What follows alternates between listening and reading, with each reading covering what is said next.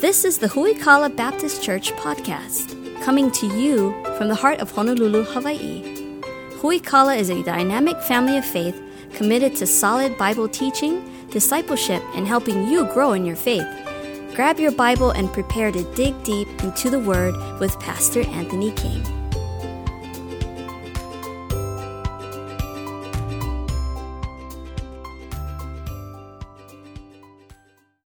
Deuteronomy chapter number 8, if you will. This is week number 2 in our series, Examining Your Heart Through Fasting. This is part 2 of 2. And so next week we'll take a look at fasting for battle preparation. Man, it's going to be really good next week, and so don't miss out on that for sure. And so tonight we're taking a look, again, a little bit of review on what we covered last week. Last week was, there was too much to just kind of shove it all into one message. I want to give it the time that it's due. So a little bit of review on the front end of tonight's message, and then we'll jump into some more content tonight. Deuteronomy chapter 8, starting in verse number 1. Again, the children of Israel are preparing to go into the promised land, just like God had promised them that they would. All the commandments which I command thee this day, Deuteronomy chapter 8, verse number 1. All the commandments which I command thee this day shall ye observe to do, that ye may live and multiply and go in and possess the land which the Lord sware unto your fathers. And thou shalt remember all the way which the Lord thy God led thee these 40 years in the wilderness, to humble thee, to prove thee, to know what was in thine heart, whether thou wouldst keep his commandments or no. And he humbled thee and suffered thee to hunger and fed thee with manna which thou knewest not, neither did thy fathers know, that he might make thee know that man doth not live by bread only, but by every word that proceedeth out of the mouth of the Lord doth man live. So, again, we see here in this passage of Scripture that verse number 2 specifically is really where we're going to spend our time tonight. You see here that you're going to remember what God did for you in the wilderness when you hungered, when he gave you manna day by day. Here's what it did. It humbled you. It proved you to know what was in your heart, whether you would keep his commandments or not. Verse number 3 says that he gave you manna from heaven. I saw people send me the most random things in the world. And somebody had sent me this past week, what if the children of Israel had taken manna and made it into breadcrumbs? Then they could have taken the quail, dipped it in breadcrumbs, deep fried it, and made quail nuggets. Who thinks up stuff like this is what I want to know. Like, do you have so much time on your hands that you would think through something like that? If you do, let me know, because I got a to-do list that just doesn't stop. And so, anyways, some of you didn't think that was funny at all. I thought it was humorous. Anyways, before we get started tonight, let's take a look at the folks who got baptized today. We had 3 people that got baptized at Alamo Beach Park today. We praise God for that.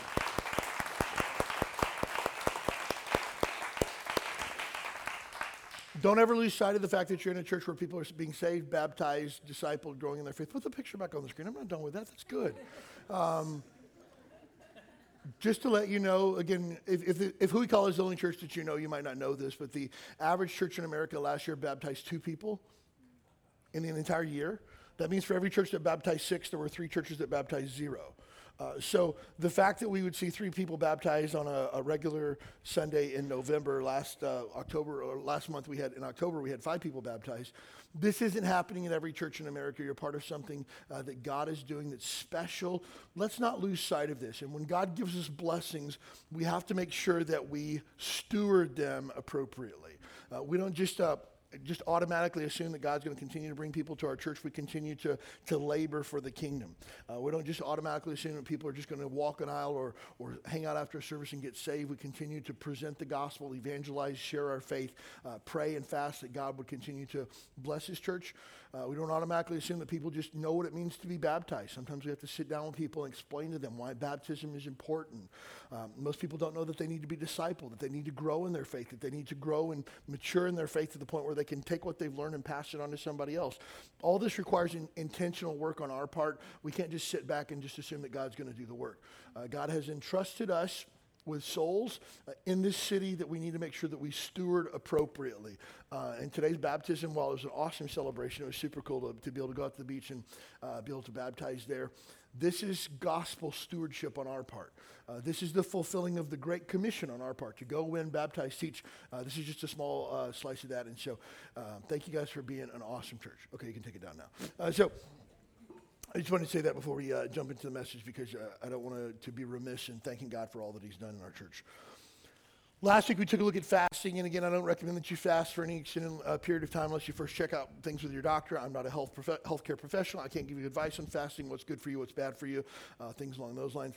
Talked to a guy this morning who had said that he has been intermittent fasting for his health. It's had great benefits. He basically fasts for 18 hours a day and then eats within a 6-hour window all of his meals for the whole day. So it's done great things for his blood pressure, for his blood work, and for his cholesterol and things along those lines.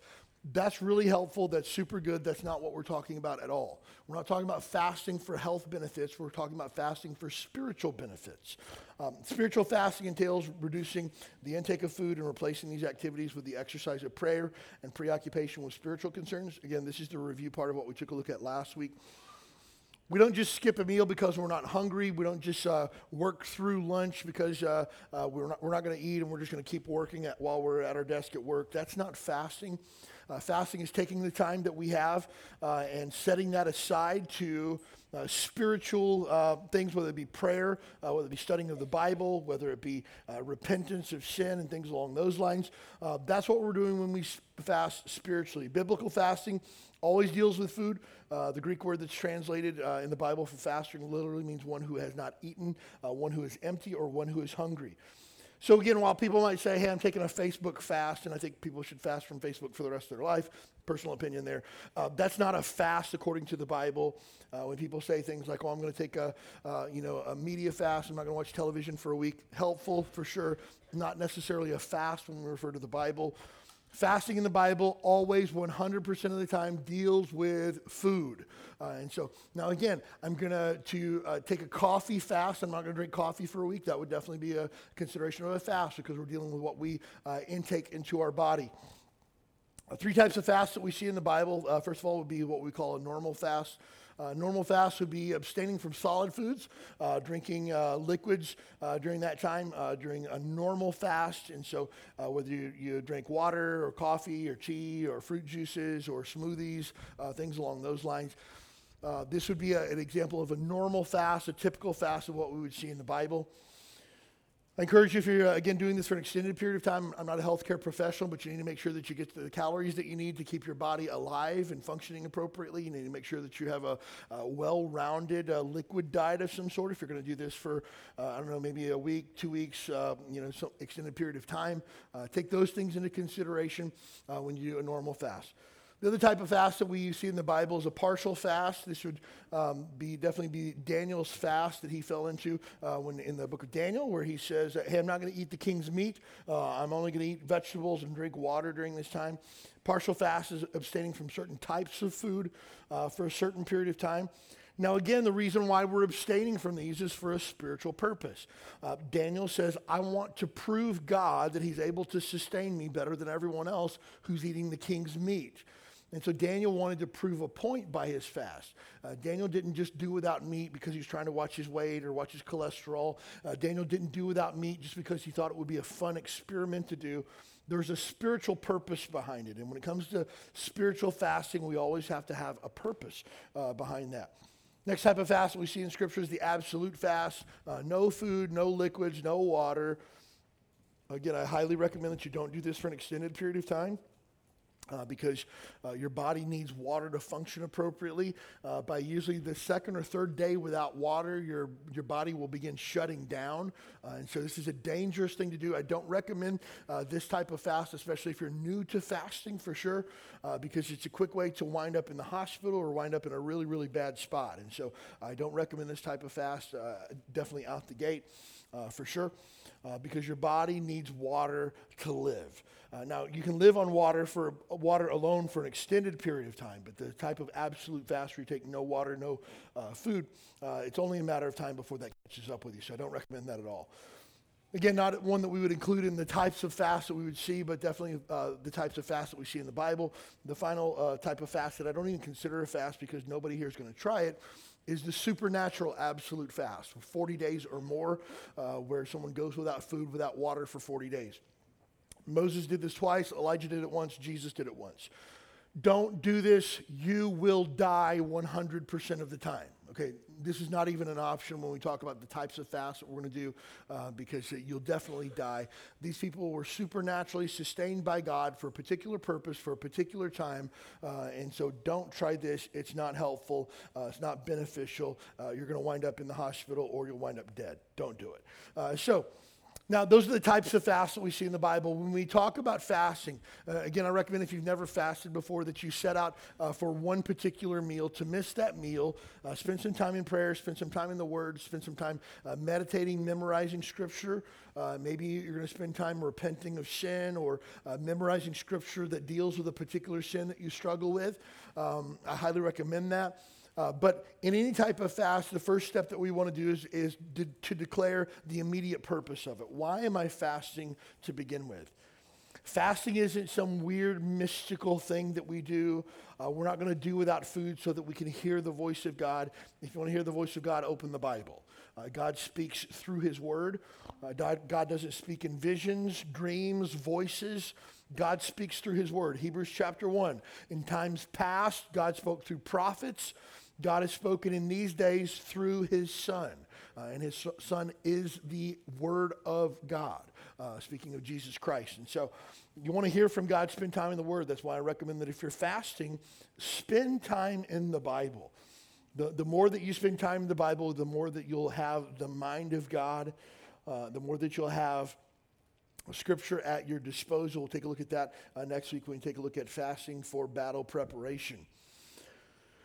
Again, this isn't something that we do casually. It's something that we need to think out. I wouldn't recommend it's 10 o'clock in the morning and you think to yourself, hey, I think I'll just fast for lunch today. I don't really have time to eat lunch, so I guess I'll fast. Don't do it that way.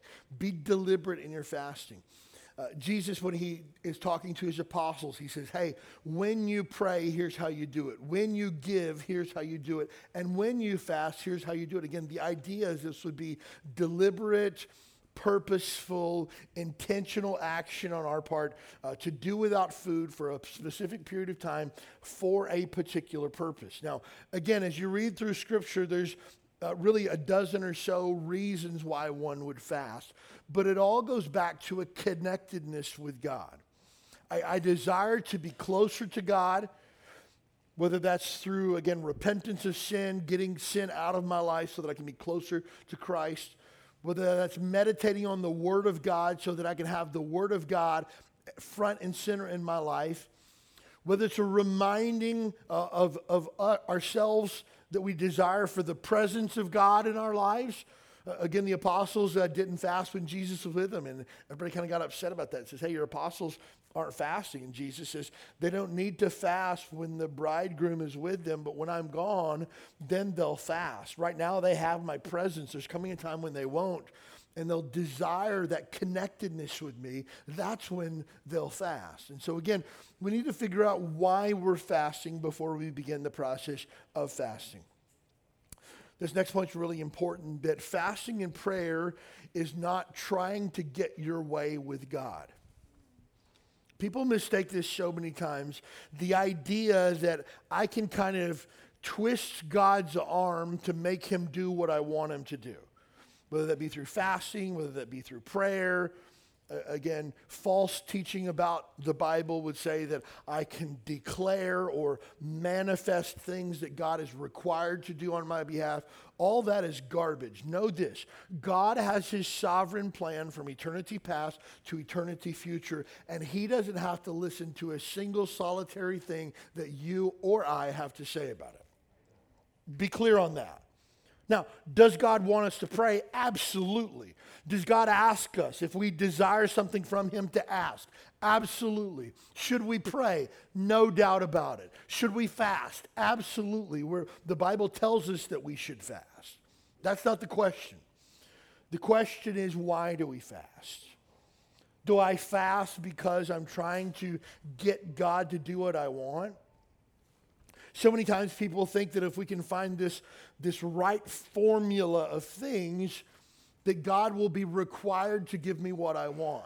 Like getting answers to my prayers is some secret code that if I punch them in the right sequence, God will shower me with everything that I've ever wanted. Now, it's important to understand that James tells us you don't get what you pray for because you're asking for the wrong reasons. You're asking for things that you might consume them upon your own lusts.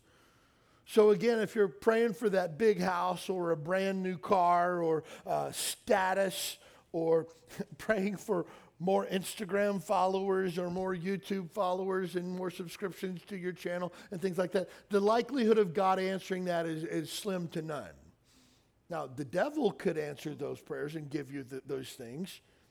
You say, would he really do that? I don't know. He promised Jesus that if he would bow down and give him everything that he saw with his eyes. So again, we ask sometimes for things that we don't get because we ask for the wrong reason. And there's not enough things that you could do in the world to get God to give you the wrong things. There's another important thing to note about when it comes to prayer and asking God for things. God is not going to allow you or bless you in a life of idolatry.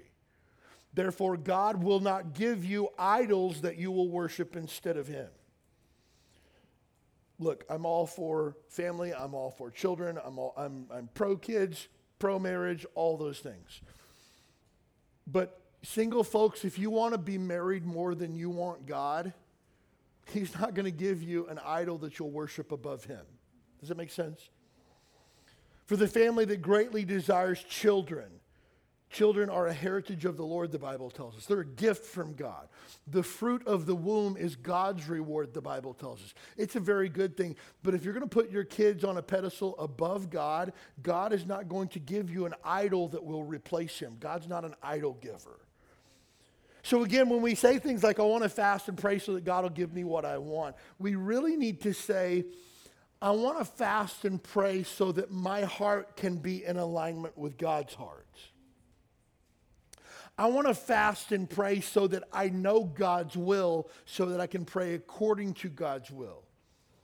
So again, the Bible promises that if we pray according to God's will, that God will give it to us. So maybe I want God to heal my grandmother who has cancer, and I'm going to pray and fast that God would heal her. God may or may not heal her. And there's nothing that you and I can do to change that. That at some point I have to say, I trust God, I obey God, I submit myself to the will of God, and whatever happens, happens. And fasting and prayer helps our heart get in alignment with that. Because nobody would say, I want my grandmother to pass away. If that happens, I'm okay with that. Nobody would say that. But when I fast and pray, I say, God, would you help my heart align with your heart? Would you help my will and desire align with your will and desire? God, would you help me to pray according to your will? And then we say things like, Father, if it be your will to heal my grandmother, that's what I want, but I trust in your will over mine. And again, for some people, people who come from a word of faith background where we can just speak things into existence would say that that's not a prayer of faith. We need to declare grandma healed already. We're going to say to grandma, you no longer have cancer because we're speaking that truth into existence. A couple of problems with that. That's never seen in Scripture anywhere. Secondly, we don't have the right to trump God's will with our own.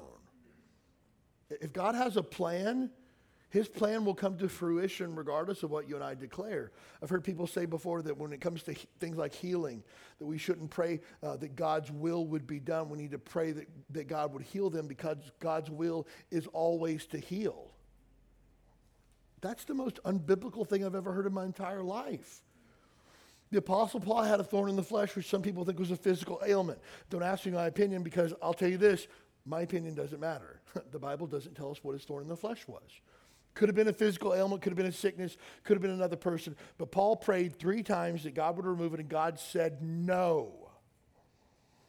That when Timothy was sick, Paul didn't tell him, hey, I'm going to pray a prayer of healing over you. Hey, Timothy, declare that you're no longer sick. He said, hey, Timothy, take your medicine and maybe you'll feel better. So again, we have to pray in accordance to God's will. Fasting and prayer is not your way to twist God's arm or to punch the right secret code to get heaven's blessings. prayer and fasting are meant for me, just like we saw here in Deuteronomy, to prove what's in my heart. Fasting is a way for God to get what he wants from me. And it's a time for me to get on God's side. Again, we need to really, as Christians, get this idea that life is not about me having my way. Life is not about me making God do what I want him to do. Life is about God having his will in me. Life is about me getting on God's side, because God's side is always right. Look, just to be honest, my daughter, Michaela, she's here tonight, was sick and in the hospital last February. She was in the ICU at Kapilani Hospital. They had 17 bags hanging from her IV tree because they didn't know what she had. Her body gone into septic shock and her organs were shutting down. That's what happens like right before you die. And my wife and I prayed, God, we love this girl. We want you to extend her life. But if you don't want to, we want you to be glorified through this situation. And that prayer gave us so much peace. We didn't try to strong-arm God or force his hand or make him do what we wanted him to do. We knew that God's will was perfect and we wanted him to be glorified through it. And when it was the miracle that God had healed her, and the doctors came around and said, we don't know how all this happened. We don't know how we found out what it was. We've never seen this before. It's so rare. One in this particular disease that she had, only about 300 Americans get it per year. That means her case was literally 1 in a million. And when the doctors figured it out, they're just like, man, this is like a miracle. No. It is a miracle. Let me tell you why. Because this was the will of God. It wasn't because, we've been praying and we're like these prayer warriors, you know. We've been on our knees night after night, praying through the night for hours at a time. No. I'm just going to be honest. We didn't pray for hours at a time. We prayed and trusted God by faith. And again, that sounds super spiritual, but it wasn't. It's just like, look, we can pray for the next 18 hours. It's not going to change the will of God. We just have to trust God through this. And so the problem comes many times where you and I get the idea that life is really about us and getting what we want out of life. And I'm going to pray that God will give me that job because that's what I want. That's how I'm going to advance my family. That's how I'm going to advance my career. And so God needs to give me this because that's what I want. No. God's will needs to be done so that his kingdom can get advanced. That's the thing that many times Christians fail to realize. You and I are just a teeny tiny part of God's expansive plan from eternity past to eternity future. You and I are a single dot. The Bible goes so far as to say this, that you and I are, as all of the nations collectively, are as a drop in the bucket to God. Drop in the bucket is actually a biblical term, believe it or not. So I just saw this past week, the world population has passed 8 billion people on the planet. So you and I, if you take a drop of water, you and I are 1/800 billionth of that drop.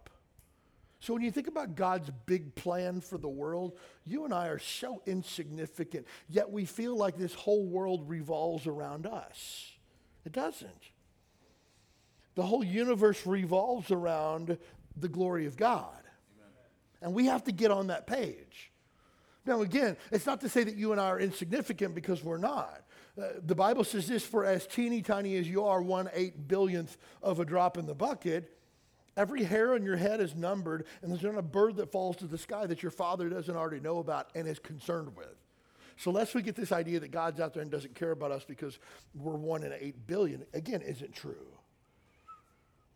But we need to get this idea that when it comes to prayer, when it comes to fasting, what you and I really want more than what we want is the will of God to be done in our lives. That's what we really crave. That's what we really desire. And when it comes to fasting, fasting is a matter of proving.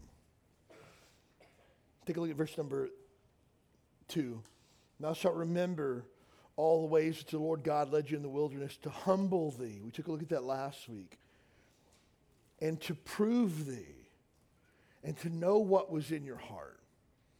It's a matter of proving. It's proof and a reminder that we are completely dependent on God.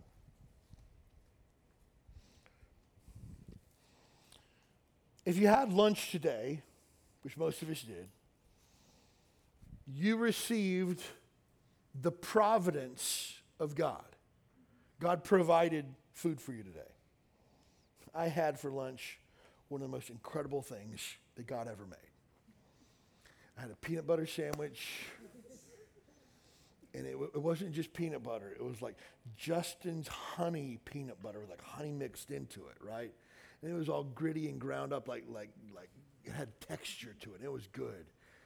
And I had freshly opened, bag of Doritos that came out on my plate around my sandwich. And I stopped before I ate that, and I just prayed and thanked God for his provision. Because here's the thing.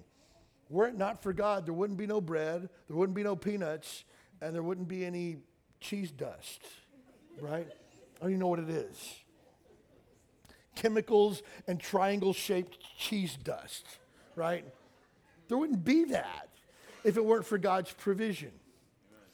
And so when I say, hey, I'm not going to eat lunch today, I just want to focus on God and his goodness. I'm saying, God, you provided for me over and abundant, and I willingly choose today to set that to the side to focus on you. It's proof that I know the food that I'm having is not because I'm such a good guy or because I'm such a hard worker or because, I pulled myself up by my bootstraps. I have food on my table because you've blessed me. Because there's people who have worked far harder than I have that have nothing today. There are people who work like you and I have never seen work before and don't have 2 nickels to rub together. So it's not because we work really hard and we've done all the right things. That's why we have. No, we have what we have by the providence of God because God's been good to us. And so when we choose to set that to the side for a bit, whether it be for a meal or for a day or for a week or 2 weeks, we're saying, God, everything I have comes from you.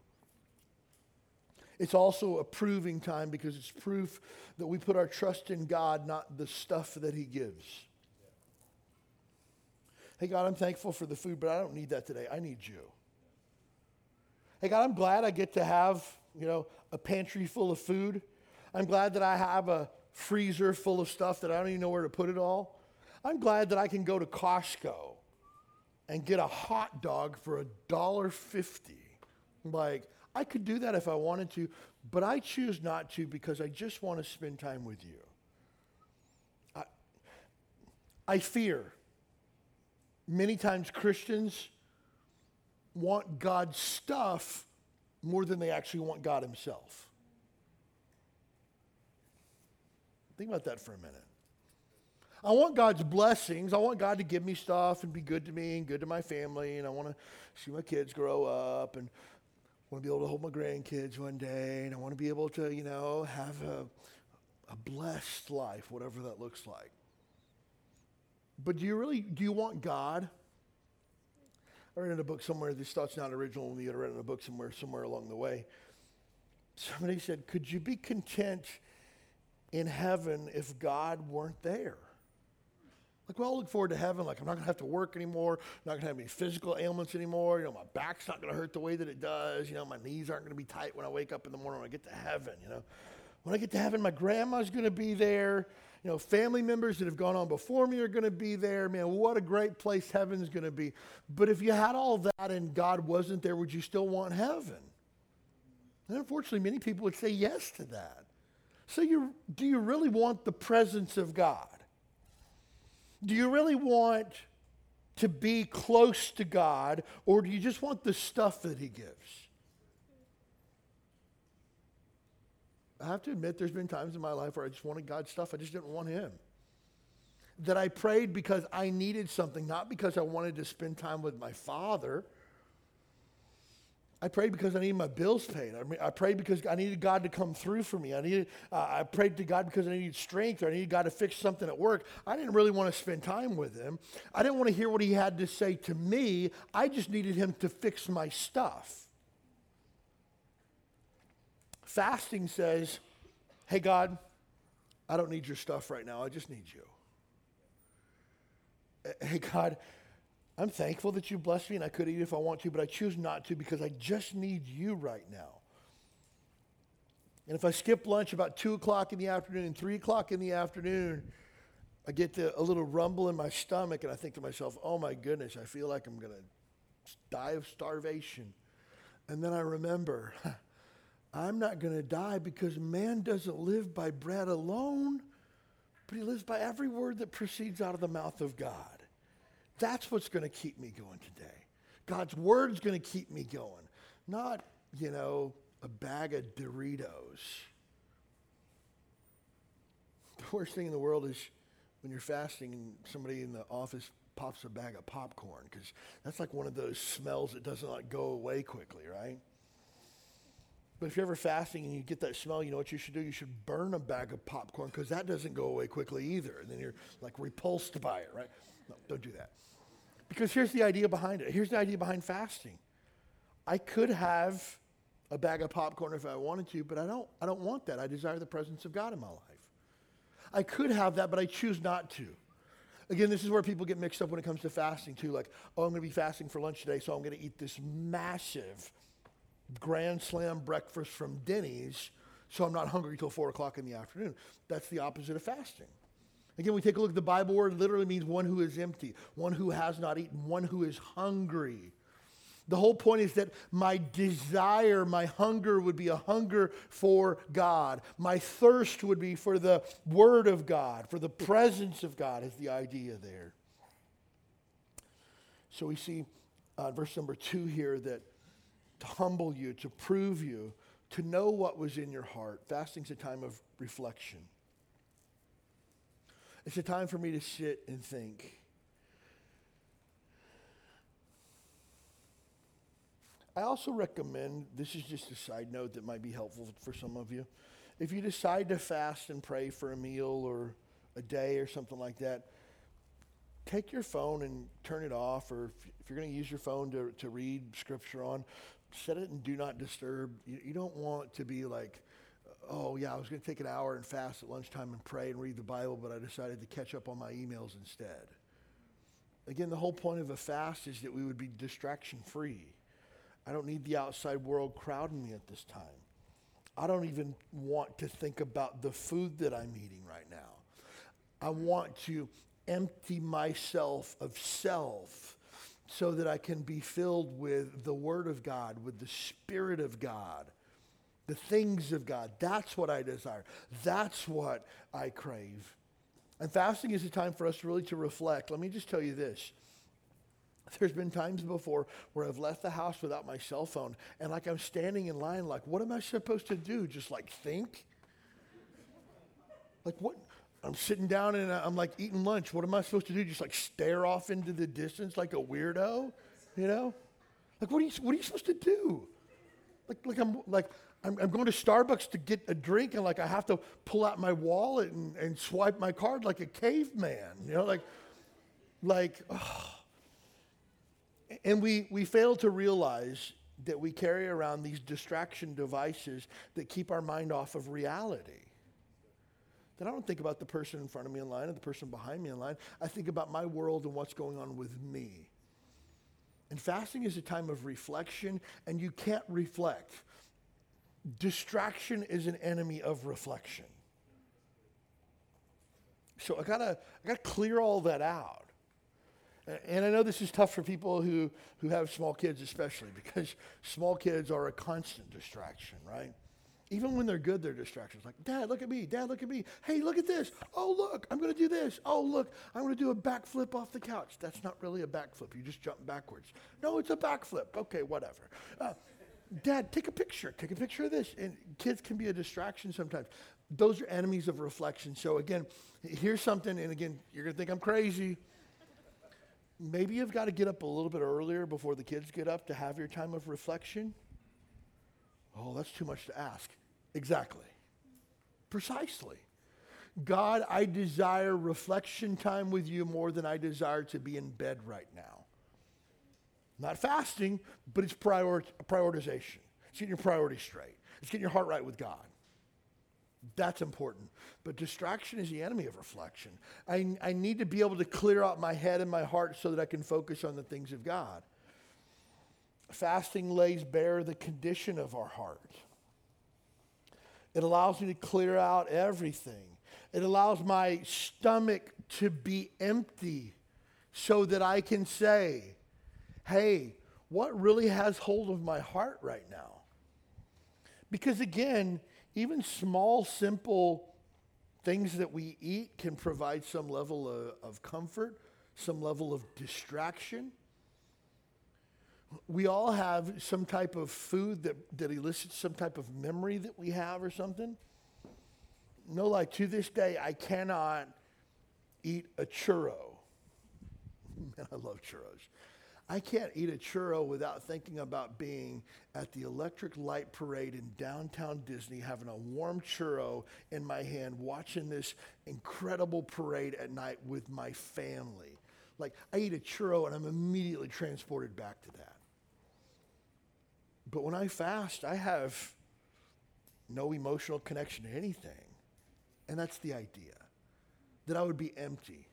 I'm not thinking about, oh, this honey in this like peanut butter is just like, and it's a little bit gritty and provides that texture. I'm not thinking about any of that. I'm thinking to myself like, I'm hungry, but I'm hungry for the Word of God today.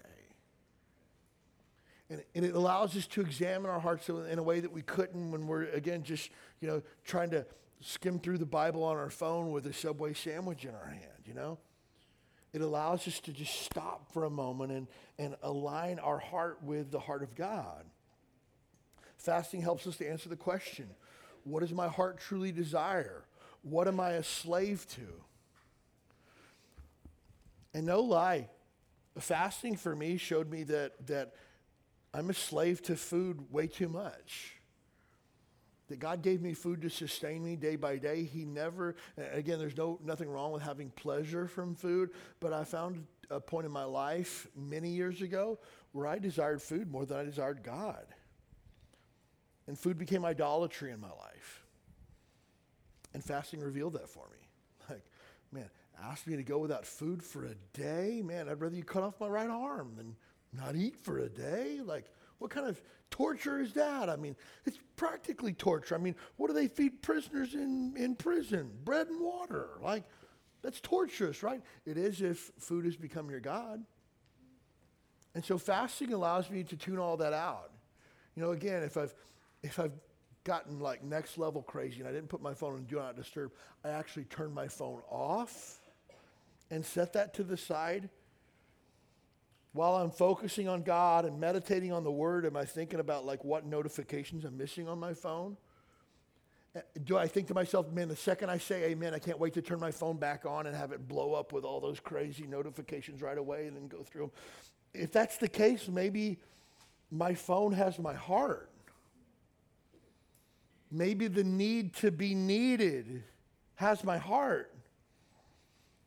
Maybe this thing that was supposed to provide me all these connections across the world to everybody that I love has caused me to disconnect from the one that I should love the most.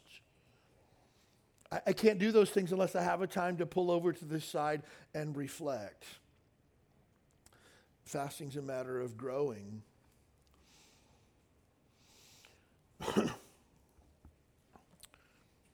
Again, if we take a look at verse number 2, to humble thee, to prove thee, to know what's in thy heart, whether thou wouldest keep his commandment or no. And he humbled thee and suffered thee to hunger. Here's what God wants us to do. He wants us to know ourselves. He fed you from, verse number 3, he fed you with manna from heaven, which you knew not, which your fathers didn't know, that he might make thee to know that man doth not live by bread alone. God wants us to grow through this.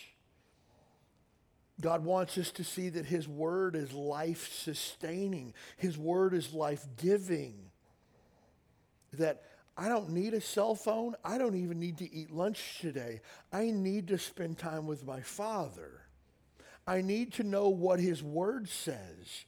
I need to make sure that my life is in obedience to His Word. That's what I need. I don't need to eat a peanut butter sandwich and Doritos today. I need to hear from God. I'm not going to be a better man based on having a steak and baked potatoes for dinner. I'm going to be a better man by living in obedience to the Word of God. That helps me to grow. Man, if I ate peanut butter sandwiches for the rest of my life and I obeyed God, I'll be a better man for it than if I had steak every night and disobeyed the Word. So fasting is a time for me to grow in my knowledge and obedience and desire and hunger for the things of God. Again, we don't fast to get God to change something. We fast so that we're changed and that we come into a greater level of faith. God wants you to grow through fasting, the same way that God wants you to grow through giving, the same way that God wants you to grow through praying, the same way that God wants you to grow through reading and meditating on the Word of God. Again, we sometimes think that we're doing these things to prove something to God or for God's benefit.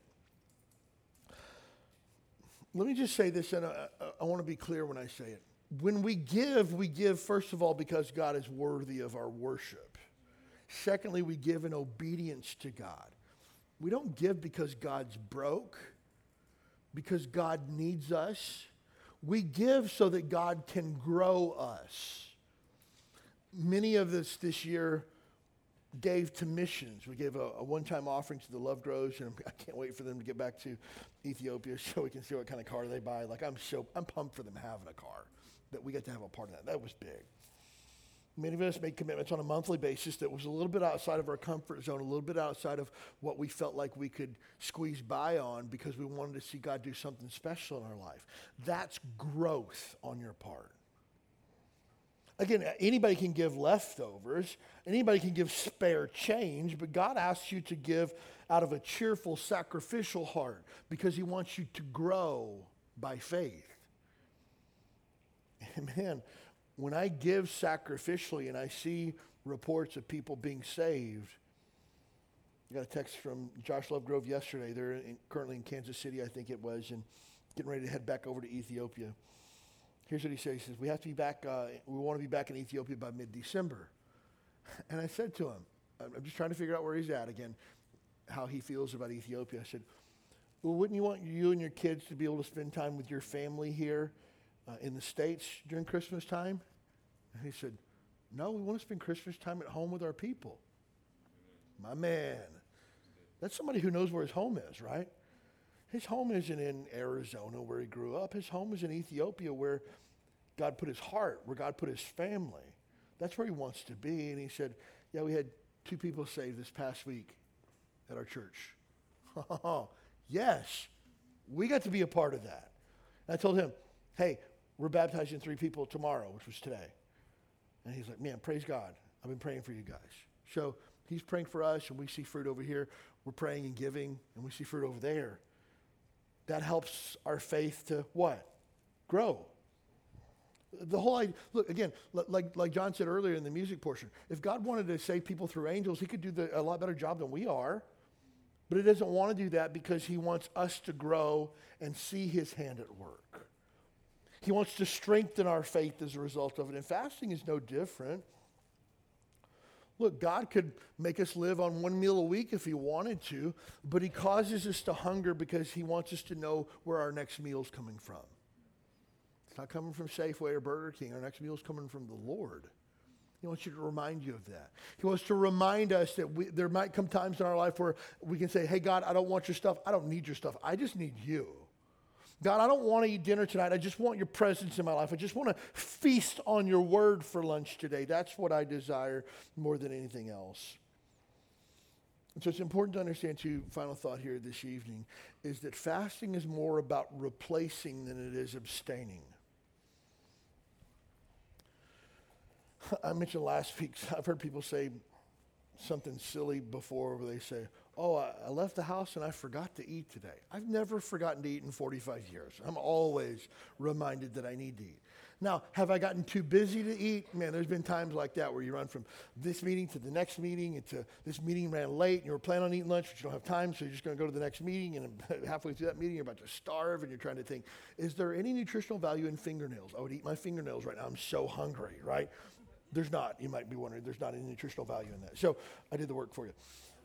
But there's times where we're like, hey, we get super busy and we don't have time to eat. That's not fasting. Fasting is not just doing without food. Fasting is replacing that meal with something greater.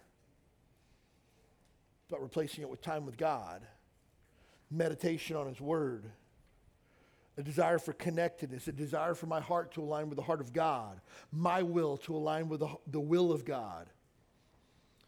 Fasting is about taking that meal time and saying, oh, I want to eat right now, but God, I really just want you right now. God, while my family eats, steak and baked potatoes for dinner tonight, I'm just going to sit at the table and enjoy fellowship with my family and not eat because I just want to remember that everything I have comes from you. And again, there might come times where that's appropriate, where you say, hey, guys, you guys enjoy your meal. I'm fasting tonight, and I'm believe it or not, enjoying fasting. You say, well, you can't say that. You can. The Bible says not to make a big deal about the fact that you're fasting or cause your face to be really sad, like, oh, you guys can eat if you want. I'm fasting today. Hey, eat, enjoy your food. I want you to, because honestly, I'm enjoying my time with God. And so fasting isn't just abstaining from food. It's replacing it with something else.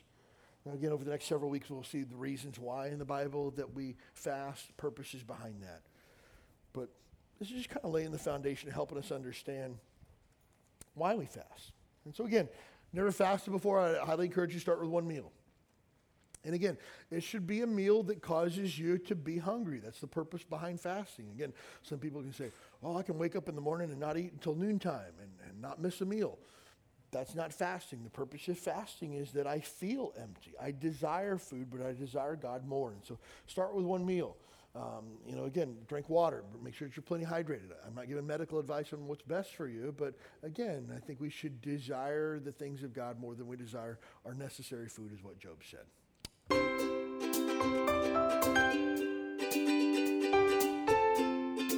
Thanks for joining us for the Huikala Baptist Church podcast. We'd love to have you as our guest this Sunday morning at 10 a.m.